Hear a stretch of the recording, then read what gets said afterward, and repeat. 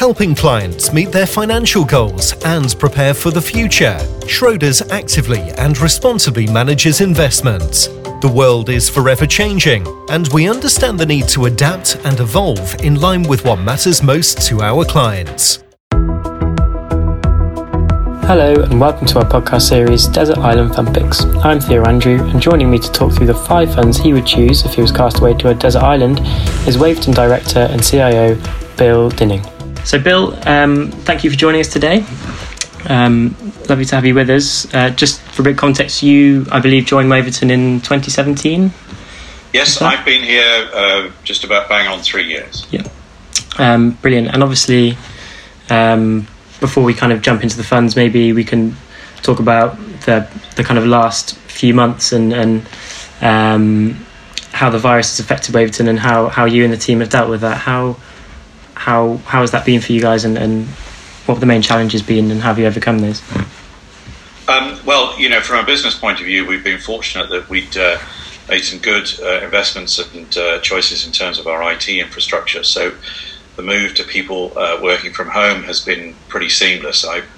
I certainly haven't come across any client across any of our business lines who's noticed any disruption, and I think people have taken to this very well. So from the point of view of the business, it's not had an impact. In fact, the biggest question now is about coming back to the office, because the office has been open this month, but I've been here quite a lot, but on a couple of occasions I've been here on my own. So working from home is working well. In terms of the investment backdrop, obviously that's been very challenging. So we've had this big drawdown in the first quarter, much stronger rally in Q2 than certainly the consensus, I think, expected. We've been lucky enough to navigate that pretty well. So our clients, I think, have done all right. It's a tough environment when you've got markets declining as much as they did in Q1, but I think we've preserved capital reasonably well, and we've done a pretty good job of keeping up with the market in Q2. So at the moment, we've got through this all right, and we've actually at a situation where we've got a record level of assets under management. So I'm not sure I want this to carry on for too much longer, but so far it hasn't been a problem for us. Yeah, fantastic. And sort of briefly, just looking forward, what are you kind of envisaging in terms of investment outlook, or is it hard to say? We've been a bit cautious about the stock market really since the end of April, because the market has had this great strong rally, which is terrific to see, but there's still so much uncertainty about the virus. This is still clearly the dominant issue. I'm personally a little bit sceptical about the ability to generate a vaccine and to distribute it globally in a hurry. So I think that the virus impact is going to be with us. And then it becomes a question of, the market rally has meant that people, I think, have been looking for a sort of optimistic, whether you call it a V-shaped recovery, but certainly an optimistic view. And whilst we totally accept that the stock market looks very attractive relative to the bond market, in absolute terms on a standalone basis, globally the stock market is pretty expensive by historic standards. So we think there's a lot of good news in the price, and that just makes us a little bit cautious. So I think I'd rather see a greater breadth in the leadership in the market. The market has had periods of so-called value stocks doing well, but in aggregate it's been a pretty narrow market leadership, and I think that probably indicates that a little bit of caution is warranted here. Brilliant. Well, I guess let's get down to business and talk about the reason you're here and the 5 funds that you would take with you to the desert island. So let's start with number 1. So you've listed Personal Asset Investment Trust as your number 1 pick, set up by Ian Rushbrook and Robin Angus. Tell us more about why you've chosen this fund. Well, this has been an extremely well-run trust. It was, as I said, set up by Ian and Robin. Unfortunately, Ian rather sadly died rather young, but since then it's been run by Troy, and they've been very like-minded in terms of how they approach managing money, and I think the trust continues to be, I think, a real go-to for people looking for something where preservation of capital is at the heart of what they do. They've been able to do that very well over the years. They've got some strongly held views that are represented in the portfolio. There's quite a lot of gold, and they've long had a concern about future inflation, etc. But they run the money extremely well. The other thing we really like about this trust is that Robin Angus, in particular, who he and I have shared platforms at Heriot-Watt University, where we both have a connection. And Robin is very passionate about the investment trusts can do a better job than a lot of them do in terms of managing discount to net asset value. So the Personal Assets Trust has actually grown over the years. So investment trusts normally are sort of permanent capital. They can do share offerings. But Personal Assets has actually grown because it's part of the way they manage the premium and discount. So if it goes to a premium, they're willing to issue shares. If it's at a discount, they will buy shares back. But in aggregate, the fund has grown quite significantly over the years and they've controlled the movement of the price around the NAV about as well as any trust that I've certainly owned myself over the years, and this is one I have owned myself. So I think it's a terrific fund, and one that I think a lot of investors could own quite happily. Brilliant. And so you're at university with Robin, were you? Or? No, we both are involved with. We both do some sort of teaching of the occasional class, and we both contributed to debates at Heriot-Watt, which is always great fun. Robin is a very kind of flamboyant character, and certainly a flamboyant debater, but he's also done a great job as the executive director of the Personal Assets Trust. But as I say, the actual investment management these days is done by the board of the fund, but also Troy are the named investment management company. Fantastic. And let's move on to your second pick, which is Independent Investment Trust, set up by Max Ward and Douglas McDougall. Tell us more about this fund. Well, this was set up when both Max and Douglas had left Baillie Gifford.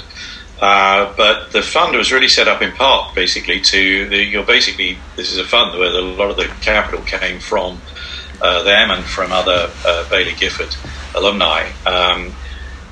Max is the lead manager. He has a history as a terrific stock picker, particularly in the UK, although the fund has a global mandate. But Max has a great history as a stock picker. And the thing I like about the Independent Investment Trust is you've got a way to be a sort of partner, if you like, with Baillie Gifford.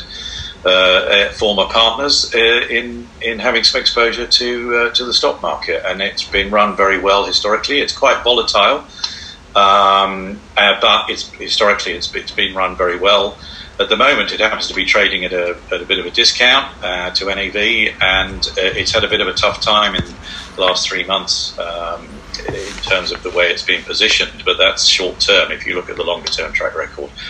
And if you look at Max's record in particular, this is an opportunity to own a very good portfolio that over time should deliver a good return. It's certainly done that historically. And this is a portfolio you've owned for a while, is it? Or you've had? I've owned it on and off. Partly I wanted to own it back in the 2000s. Max had a sort of part-time job as chairman of Aegon Asset Management, who I was working for at the time. So Max used to chair investment meetings and give people like me a hard time if things weren't going well. So I thought if I ought to learn from him by owning his own trust. So then I could complain to him if things weren't going very well, which I never really did. But he's a terrific investor, and I think again with the trust trading at a discount, I know we're talking about the long term, but this is something I've owned over the years, and it's for a sort of good stock picking fund I think it's again a very good vehicle, and a lot of people could benefit from owning it. Fantastic. So your third choice is First State Investments Stewart Investors Asia Pacific Leaders Fund. Managed to get that. So and that was managed by Angus Tulloch. And tell us more about why you've chosen this fund. We were looking for something that gave us a bit of sort of EM emerging market type exposure in here, and when this fund was set up by Angus Tulloch, who the long-term, very good investor in Asia. It was a really focused on quality stocks, on high conviction, long-term approach, and it really gave you some terrific exposure to those Asian markets. And the long-term track record was really down to Angus. He's now retired, but it continues to be a fund that, for investing in a quality collection of stocks in Asia Pacific, we think this is still an appropriate vehicle. It sort of changed its name a little bit over the years, but that long name that you gave it is the correct one. Obviously this is going to be a bit more volatile because it's investing in Asia Pacific, but with the long-term record it's had and the style which they run the money, we think it's a good way to invest in Asia in a single vehicle. Yeah, and is that something you've taken up more recently, or has it been? That's something that's been something that we've had some exposure to at Waverton over the years, and it's a favourite of my colleague Luke Smith, who runs our third party, amongst other things, is responsible for our third party fund research, and it's a favourite of his. Fantastic, brilliant. And we can go to your fourth. So that's Stratton Street Wealthy Nations Bond. I guess talk us through this choice. Well, this is another one where the lead fund manager, Andy Seaman, has done a great job over the years. And this is a fund that takes a very interesting approach to a number of different ways it looks at the global markets. It often has EM debt as well as developed world debt in their portfolios, but this is about the Wealthy Nations Bond Fund. They had a lot of exposure to duration. He's been very bullish on the sort of structural decline in yields that we've seen around the world, and he's benefited, and his clients have benefited from his pursuit of that. So he's been one of the guys in the world of fixed income who's really stuck to that view over the long term, and it's been very much the right thing to have done. Bond funds are difficult to think about sometimes for investors when the level of interest rates is so low.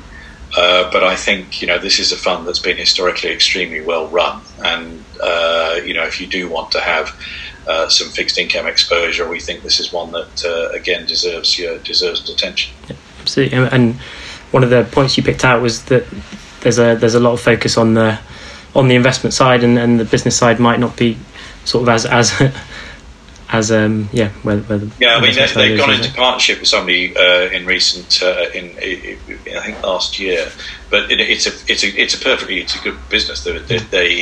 It's not the size of some of the other big bond funds that you see, and sometimes not always, but sometimes when any fund grows in size dramatically, it does have an influence in terms of potentially how it can be run, whereas this remains very much being able to be run as Andy Seaman and the team want to run it. So from an investment point of view, I think it's definitely worth looking at. Good choice. Brilliant. And last but not least, the biggest to last almost, you've chosen Fundsmith. Recently left off the Hargreaves Lansdowne Best Buy list, of course, but made this one, which is good. Maybe just gives a bit of flavour as to why. Well, he's just been in the right place for the last 10 years. I mean, in terms of owning good companies at reasonable valuations and to hold them for the long term. I mean, that's been a great mantra, and it's served his clients extremely well. And obviously, Terry Smith has a great track record and career in different things that he's done over the years. And this is just the latest of them. So there's nothing, I just think it's one of these things where if you're thinking about what are you trying to do if you delegate to a fund manager your capital and have them run it, you couldn't have done much better in the last decade than give Fundsmith the opportunity to do that for you. And those compound returns, I think we quoted 18% compound in the last 10 years. That's pretty remarkable. And again, it just seems to us as though this is something that again, investors will probably benefit from looking at. So that's why we picked it. Well known, perhaps one or two of the others we picked less well known, but that one, just because it's well known doesn't mean that it can't be in our list. Yeah, no, absolutely, and it balances it out nicely. You have sort of regions and different different sort of strategies in there as well. So fantastic. Thank you, Bill. There are your five choices, and it's good to see you back in the office, and hopefully we'll be following suit soon. Well, let's hope so. It's pretty quiet in Piccadilly and in St James's, so if anybody wants to come and see what it's like, please do. And hopefully some company. It'll be a reminder that central London isn't such a bad place, so hopefully more people will come back. Brilliant. Right. Well, thank you very much, Bill. Cheers. Thank you. Schroders is built on 200 years of experience and expertise. We partner with our clients, constructing innovative products and solutions across private assets and alternatives, solutions, mutual funds, institutional and wealth management. By combining our commitment to active management and focus on sustainability, our strategic capabilities are designed to deliver positive outcomes. With over 5,000 talented staff across 35 locations, we are able to stay close to our clients and understand their needs.